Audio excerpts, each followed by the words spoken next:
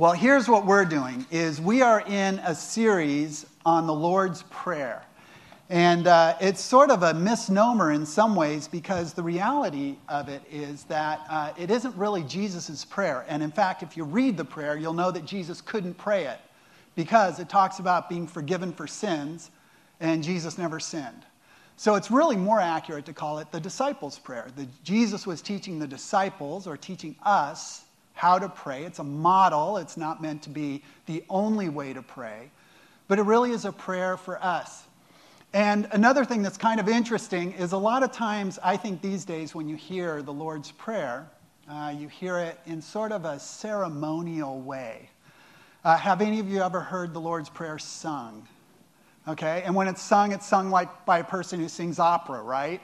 And you just think, that's beautiful and it's wonderful, but it's pretty far removed from like day-to-day life. And the reality is, when Jesus actually shared this prayer for the first time in the Sermon on the Mount, he was talking to a group of people who were desperate. And if you recognize that, and we're going to read through the prayer in just a second, if you recognize that, you'll see that the Lord's Prayer is a prayer of desperation. It has to do with like, today, I don't have enough food to eat, so God, make sure that I do. Today, I have been so oppressed, I've been so sort of put under, I've been kind of wiped out. They were in a place where the Roman government was oppressing them. They were extremely poor. They had been wronged. The people in this crowd had been wronged their whole life. They were the weakest of the weak, the poorest of the poor. And so when there's sort of this part of it about forgiving people, that was cutting edge to them. That was right where they were. And the whole idea of temptation, which, we can sort of relate to if you've ever been caught in a temptation that is like from the pit of hell and it keeps pulling you in. Once you recognize that those are the themes of the Lord's Prayer, you recognize that it's not meant to be sort of this ceremonial, beautiful kind of a thing that you just say in church. It was really meant to be a prayer that the most desperate people would say. So, if you have Bibles, turn to Matthew chapter 6, and we're going to start in verse 9. If you don't have a Bible and you'd like a Bible, we'd like you to look at a Bible. Raise your hands. I think we have Bibles that we've got our little Bible hander-outers wearing Huntington Beach shirts. It's such a beautiful thing. Just raise your hand. We'll get you a Bible, and you can look on as we do that. Matthew chapter 6, verse 9. And let me just say this. Some of you were probably just invited to church. Maybe you're not normal churchgoers. Maybe you're not even a fan of church. You're not a follower of Jesus. You're going to kind of love this message. You know why? This is one of those messages where you get to sort of duck, and the Christian that's sitting next to you is going to get hit right in the face. And you can just sort of look at him and laugh and say, ha, that's for you.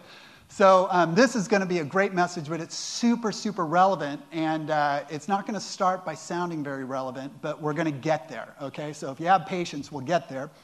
Matthew chapter 6, verses 9 through 13. Let's read this together. It's the Lord's Prayer, and it says this, starting verse 9. Why don't we read it aloud, okay? It's on the screen as well. It says, "This then is how you should pray. Our Father in heaven, hallowed be your name.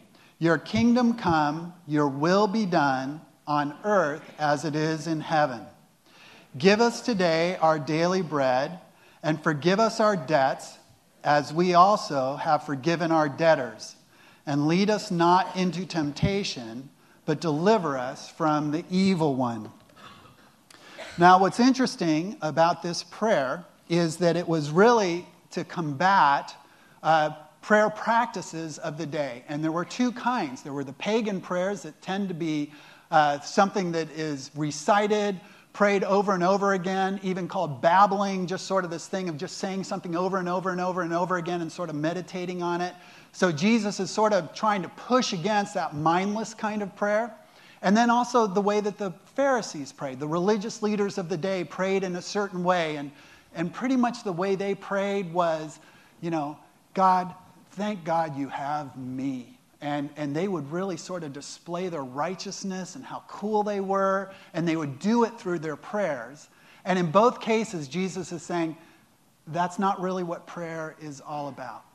And as we've been going through this, I think you guys have spent some time on the very first part of it, which is just the idea of our Father in heaven.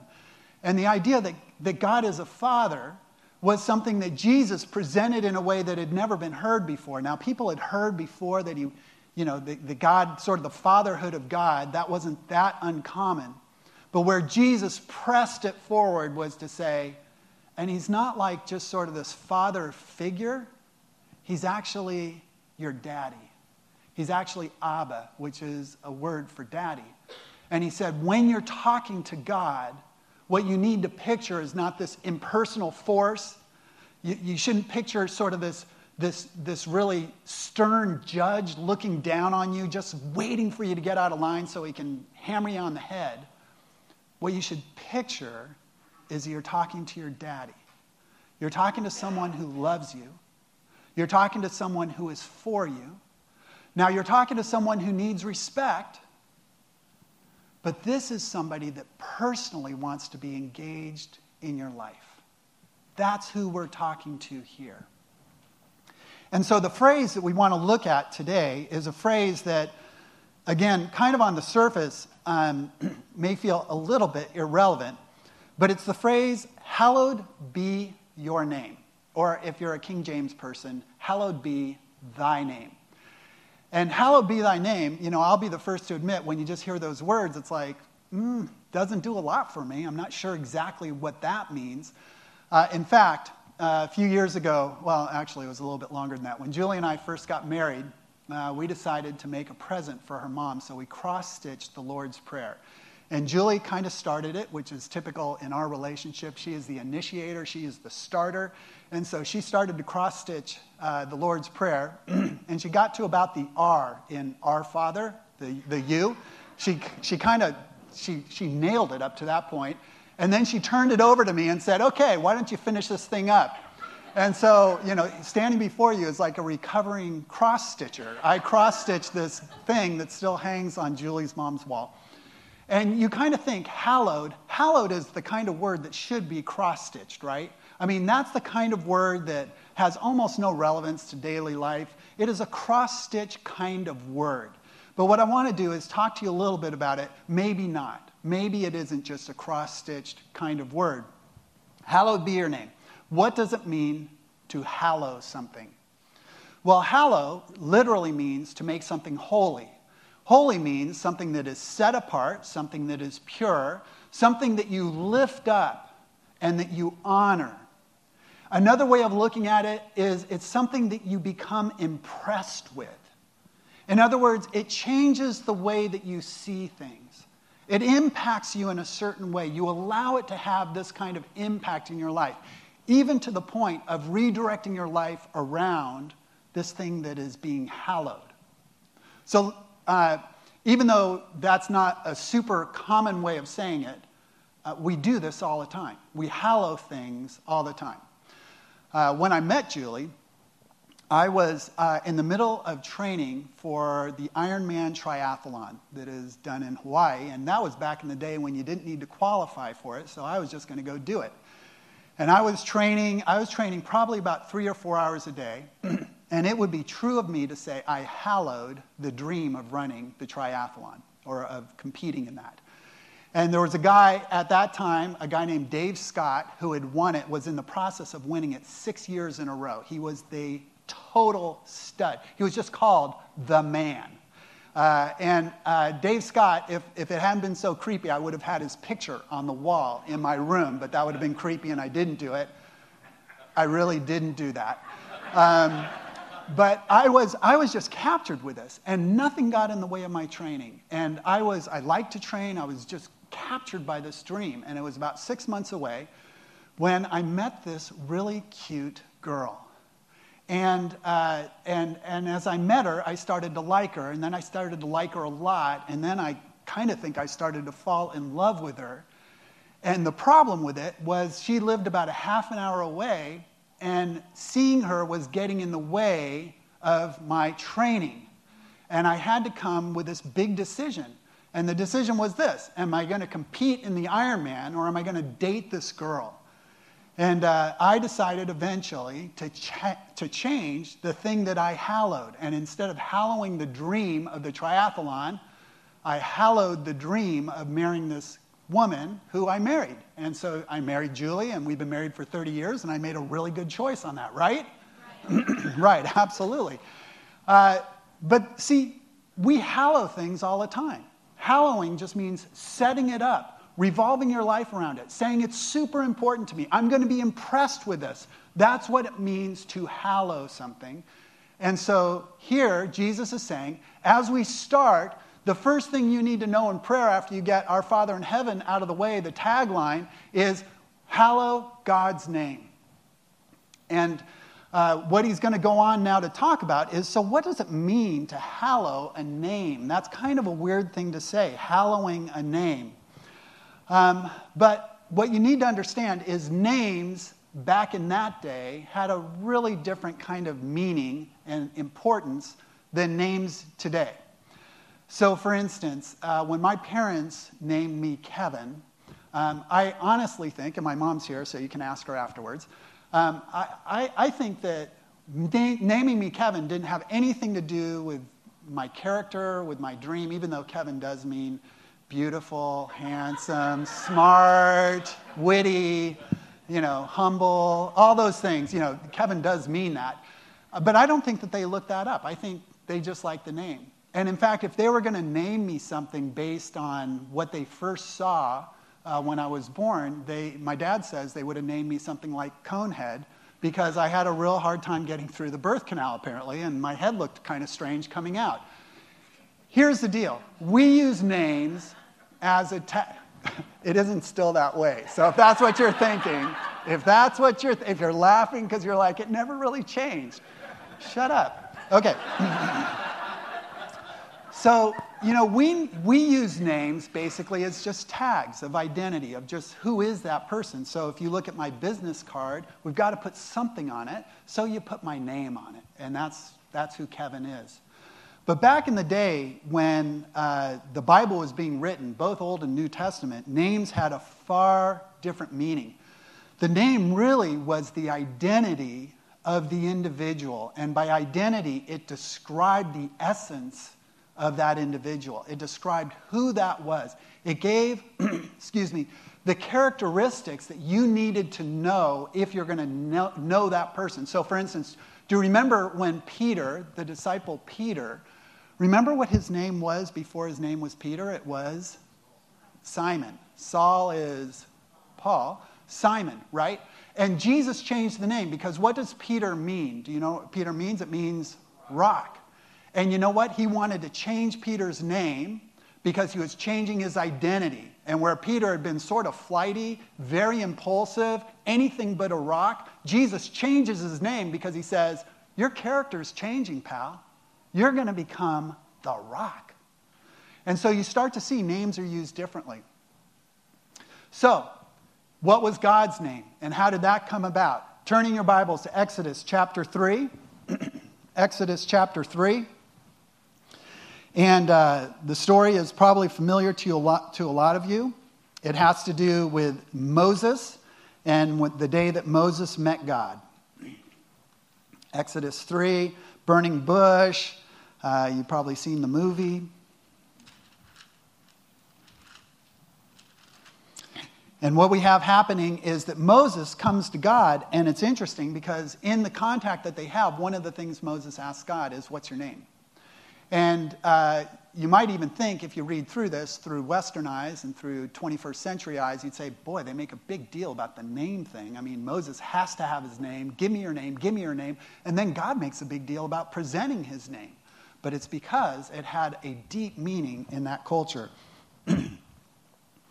So go ahead and look at verse 13, 3:13, and it says these words. It says, Moses said to God, suppose I go to the Israelites and say to them, the God of your fathers has sent me to you, and they ask me, what is his name? Then what shall I tell them? God said to Moses, I am who I am. This is what you are to say to the Israelites. I am has sent me to you. God also said to Moses, say to the Israelites, the Lord, the God of your fathers, the God of Abraham, the God of Isaac, and the God of Jacob, has sent me to you. This is my name forever, the name you shall call me from generation to generation. So you have this idea where this is a big deal. God revealing his name is a big deal. And he reveals it in sort of a mysterious way. I am that I am. And again, you've seen the movie, and so you know that that word has to be said with a deep voice. You know, James Earl Jones has to say that for that to resonate in the right way. What was God doing there?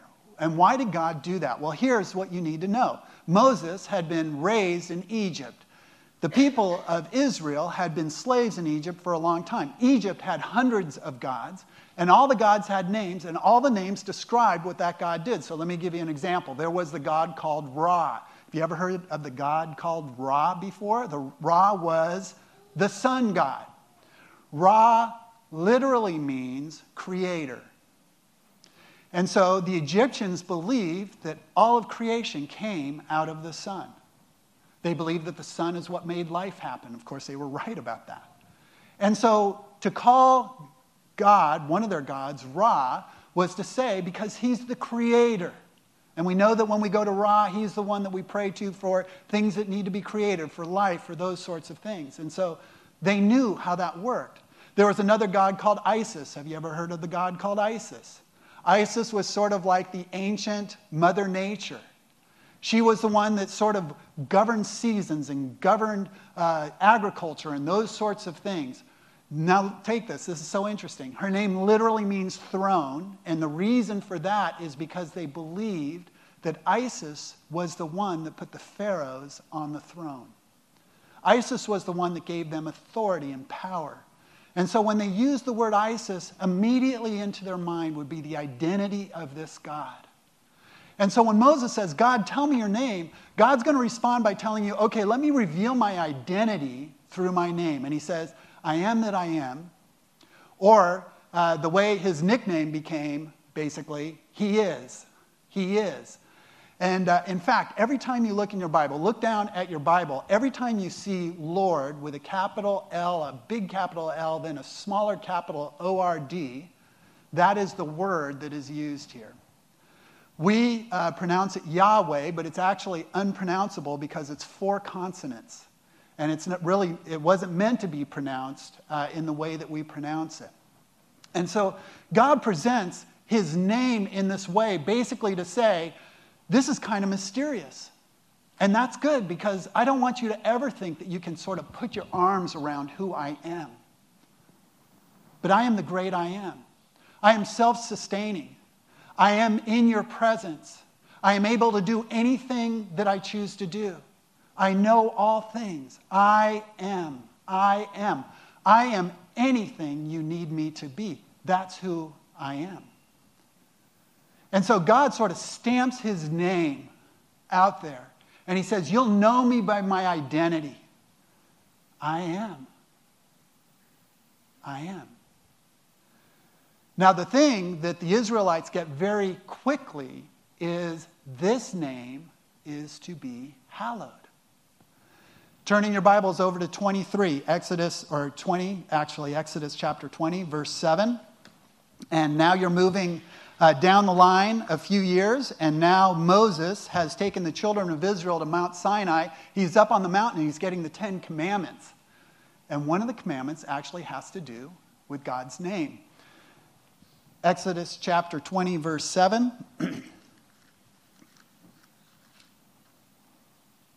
Says these words, you shall not misuse the name of the Lord your God, for the Lord will not hold anyone guiltless who misuses his name. Maybe you've heard it this way.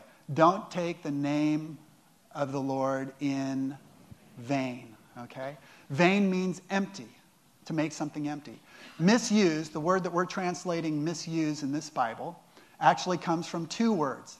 It means to carry something, and it means to carry something in a way that doesn't make it empty. To misuse something is to carry something and make it empty or vain or futile.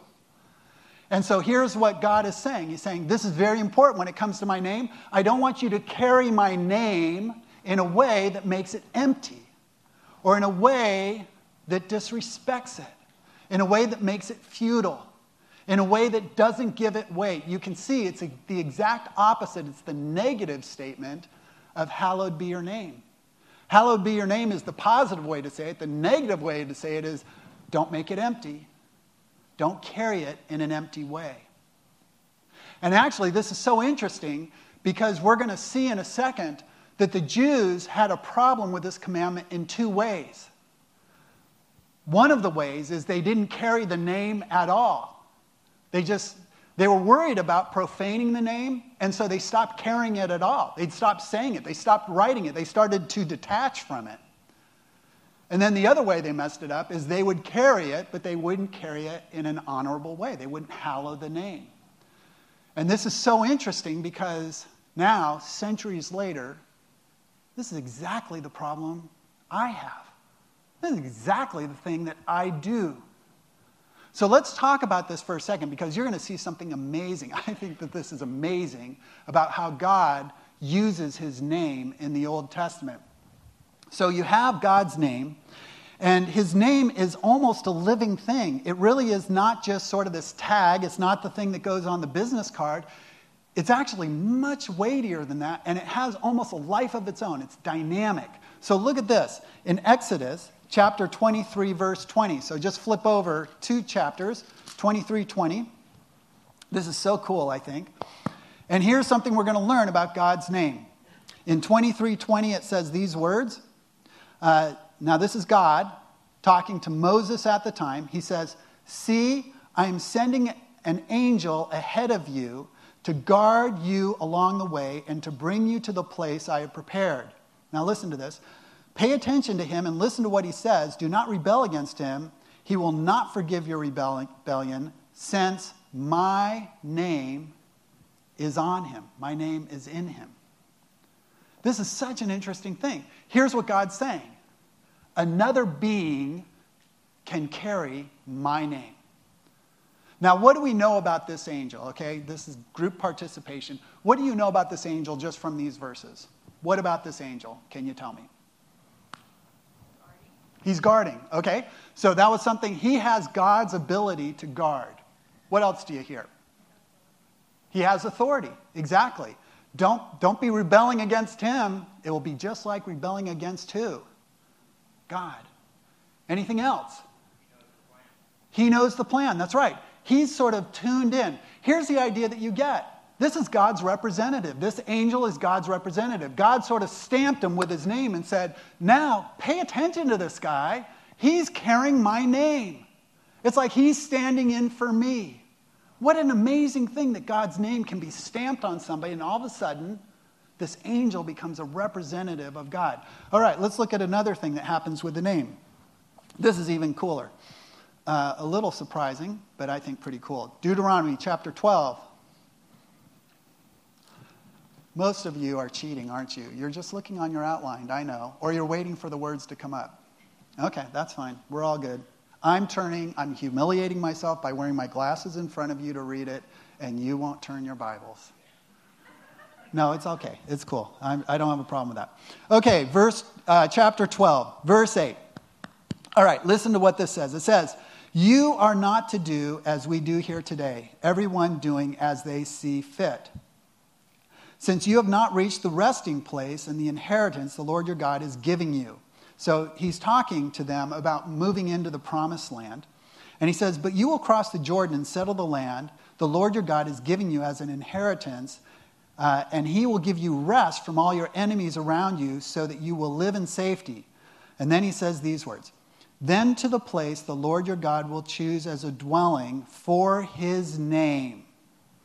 Here's the thing that is amazing to me about this. He actually says a physical place can bear God's name.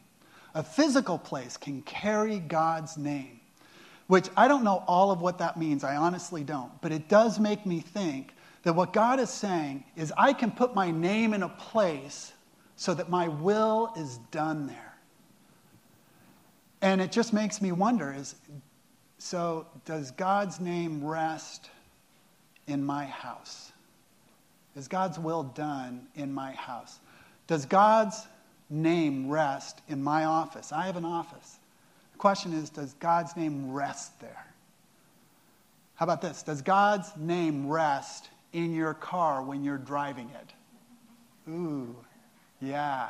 Does God's name rest in the place where you rest or relax, or the place where you have entertainment? Does God's name rest there? Is God's will being done there? Because it says that God's name can actually rest in a physical place. All right, let's look at another thing that's sort of interesting about where God's name goes or rests. Micah chapter 4, verse 5. And I'm going to cheat this time. Let's just bring it up on the screen. Let's read this together. It says these words: all the nations may walk in the name of their gods, but we will walk in the name of the Lord our God forever and ever. What does it mean to walk in the name of God? Walking in the name of God is basically living a certain lifestyle. And here's what God's saying here. He's saying, listen, my name can rest on your lifestyle, the way you walk. What he's saying here is that the nations all around, they walk in the lifestyle of their God. And the question is, will you walk in the lifestyle of me, in my name, in the ways that I prescribe? Do you walk in that name? That it actually, now this becomes very personal, right? And if you think that's personal, let's look at the last thing. And that's given in Ezekiel chapter 36. Ezekiel 36, verse 22.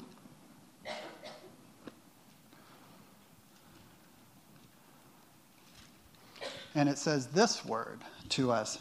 Ezekiel 36, verse 22, it says, therefore say to the Israelites, this is what the sovereign Lord says. It is not for your sake, people of Israel, that I'm going to do these things, but for the sake of my holy name. Now, this is important to know. Israel had been exiled. They were now living in exile. They'd been taken out of their land. It was the worst punishment that could have possibly happened to the people of God. Losing their land was the biggest, worst thing that could happen. And what he's saying here is, this was done for the sake of my name. Now listen to what he goes on to say. If I can find where I left off. Which you have profaned among the nations where you have gone. I will show the holiness of my great name, which has been profaned among the nations. The name that you have profaned among them. Then the nations will know that I am the Lord, declares the sovereign Lord, that I am proved holy through you before their eyes. And so here, listen, this is so important, because what God said is, listen, here's what I did for you, Jews. Here's what I did for Israel. I placed my name on you. I basically said, you will represent me. You'll be the ones that declare that my name is hallowed, that I am holy and set apart, that I'm the sovereign God, that I rule with authority, that I have love and grace and compassion, and you will represent me to the world. And what happens is eventually the Jews say, we don't want to do that. For some of them, they wouldn't even carry his name. They wouldn't even identify themselves as being God's people. They separated themselves from him. For others, they said, yes, we are God's, and then they behaved in ways that were just the exact opposite of what God wanted, of who God wanted to portray himself as. And so God finally said, I cannot let this stand. Don't you understand that if you're going to carry my name, there's responsibility that comes with that, because it's not just about you. It's about how I'm portrayed in the world. It's about how other people see me. It's about them coming to me because they look at you and they say, there is something compelling about that God, something that I want to know. And he said, do you understand that if I just let you continue to profane my name, everything is going to be wrong? And so you will be punished, and the nations will see your punishment.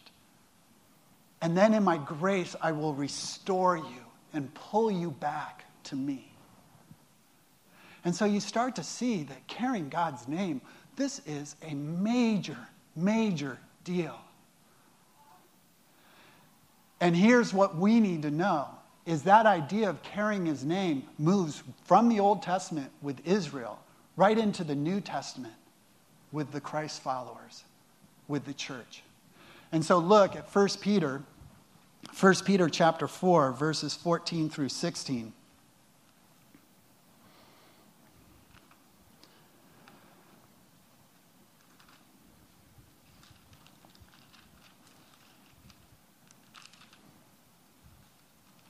You can probably get there quicker than me. 4:14. Look at what Peter says to the church. He says this, "If you are insulted because of the name of Christ, you are blessed, for the Spirit of glory and of God rests on you. If you suffer, it should not be as a murderer or a thief or any other kind of criminal, or even as a meddler." Gives a whole new weight to meddling, right? You don't want to be a meddler. However, if you suffer as a Christian, do not be ashamed, but praise God that you bear that name. And so Peter brings to us the same idea. Do you know that when you signed on to be a Christian, if you've done that, when you said yes to Jesus, when you said, I'm going to be a follower, when you said, I want his death on the cross to count for me, I want to be saved because of that, I want to be adopted by the Father, I want to come into the church family, that at that moment, God's name was put on you. And he said, now you represent me. Now you're the one who tells the world who I am. You know, we have this interesting phrase. We say we're going to go witnessing. And maybe you've heard that phrase before. The idea of going witnessing is going somewhere and telling somebody about Jesus. Very often in the old days, it was like going door to door to people you didn't know, or going to the mall and going up to people you didn't know. But anyway, this idea of going witnessing, that it was a verb, that you witness as in a verb. But you know, witness is not a verb. Witness is a noun. You are a witness. The question is whether you're a good one or a bad one. You don't go to witness. You are a witness. That's what this is saying. God's name is on you. In other words, you witness who God is. And we can fall into the problems, and I can fall into the problems that the Jews fell into and that Christians have fallen into for a long, long time. Is A, either we don't carry the name at all, or we don't carry it very well. So how do we not carry the name at all? Let me tell you the story about a friend of mine, really a great guy, love him, really a dear friend. And years ago, he had become a Christian, and he had heard the phrase, share the gospel, and if necessary, use words. Have you ever heard that phrase? It's a pretty cool phrase, isn't it? Share the gospel with other people, and if necessary, use words. And the implication is, by your life, share the gospel. Cool, right? It can be misused. You know why? He would never tell anyone he was a Christian. And he said, it's just kind of personal. My relationship with Jesus is really personal, so I never tell anyone about it. And so he was sort of taking this extreme of, I will just show him by my life. But you know what people knew about him? Is that he was a really good guy. They didn't know at all that he was a Christian because he'd never talk about it. Do you ever do that? Do you ever sort of shrink back? One of the things it says here is don't be ashamed to bear the name of Jesus. And the implication is we can be ashamed. We can shrink back. We can pull back. We can not do what we should be proud to do, which is to tell people, yes, I follow Jesus. I am proud to tell you I follow Jesus. We are called to bear the name. We're to carry the name. We're to give the name. It doesn't mean indiscriminately doing it. It doesn't mean that you always lead with your words and never let your actions stand. It doesn't mean that. But there are times where people need to hear the words. There are times when you need to tell somebody, yes, I'm a Christian. I follow Jesus. He's the most important thing in my life. I hallow his name. You don't need to use that phrase. But I lift up his name's important to me. He is really important to me. Yesterday, I play basketball on Sunday mornings, and the reason I mention it is because I tell you all the time about it. I haven't played for a few weeks because I hurt myself for a while, but I'm not hurt anymore. And Julie woke up after I came back from exercising, and she said, "Did you play basketball this morning?" And I said, "No, I just went for a run." She goes, "Well, that's weird. You always play basketball." So let me tell you a secret. I don't really like playing basketball with those guys. They know I'm a pastor. They make fun of me all the time. They are as crude as any group of guys as you could be around. And believe me, I am not Mr. Innocent Ears or anything like that. I'm not that way. But it wears me down. And yesterday when I woke up, I just thought, I think I'll just go for a run. I'll put on my music, and it'll just be God and me and music and sun, and it will be beautiful. I don't want to go hang out with those guys. And you know what I realized later in the day? I just violated this idea of carrying Jesus' name to them because it was uncomfortable for me. Because it's hard to be around those guys at times. And you can hold me accountable. Next week, I'll be there. Next week, however I do it, I'm going to carry the name of Jesus. Do you do that? Do you pull back? Do you say, I don't want to carry the name? I don't want to identify with it. It's too hard. I get bashed. People hold me to different standards. I don't like it. We've got to do better than that. We are the ones that carry the name. The other danger, of course, is that we carry the name, that we identify ourselves with Jesus, and we don't identify in the right way. We don't hallow his name. And this, too, can be so hard. So, so much we think that the third commandment, don't take the Lord's name in vain, has to do with what you say when you stub your toe, right? When you say Jesus Christ, or you say God, or whatever you say, it's like, broke the third commandment. Don't take the Lord's name in vain. And that does break it. I mean, that is a way to break it. But that's not the only way we break it. It doesn't have to just do with swearing. And when I'm around those guys that are playing basketball and they're letting all kinds of words go and the Lord's name is taken in vain, quite a lot there. The issue is not whether I'm going to lean into them and tell them to stop swearing because they're breaking the third commandment. Because here's the reality. The way I carry Jesus' name is far more important than what they say when they miss a shot. It really is.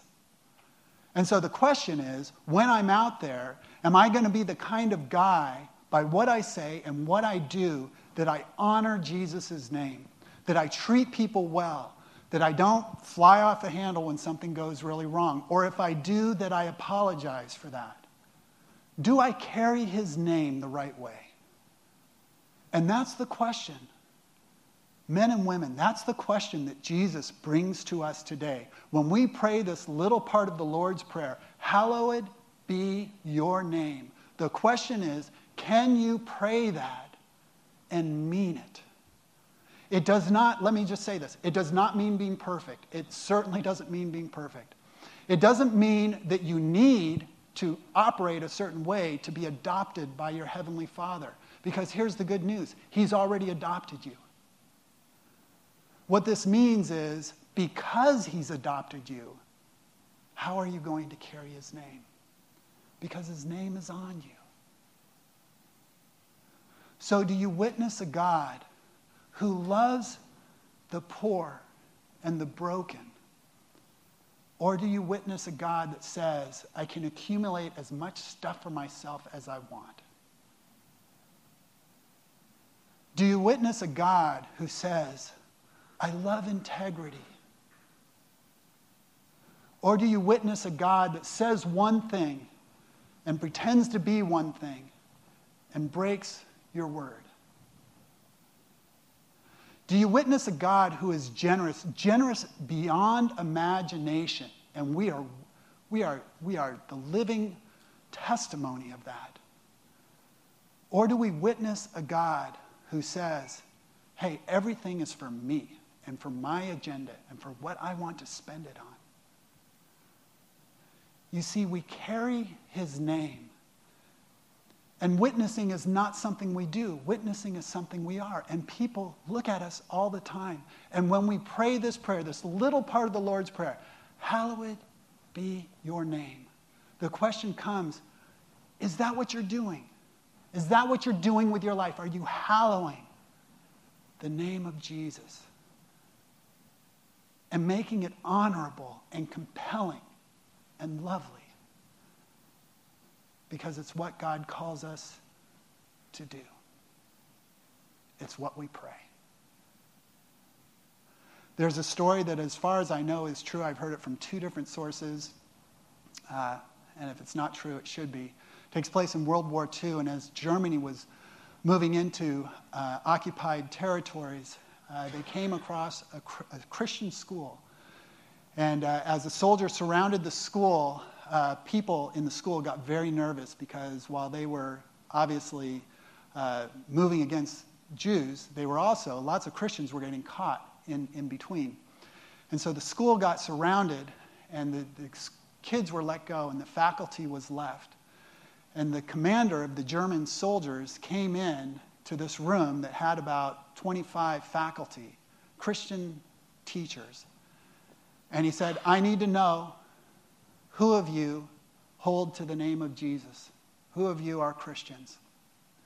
And he said, whoever holds to the name of Jesus, you are to stay here. If you claim not to follow Jesus, you are free to leave. And all of a sudden there was tremendous tension in the room, and people looked around, and some people left. And then he said it again. He said, this is your last chance. If you hold to the name of Jesus, you are to stay. Anyone else can leave. You are free to go. And a few more people left. And pretty soon there was just a small group of people that were standing there. And the commandant of the German little platoon there took off his helmet and sat down. And he said, I've been looking for some Christians to fellowship with.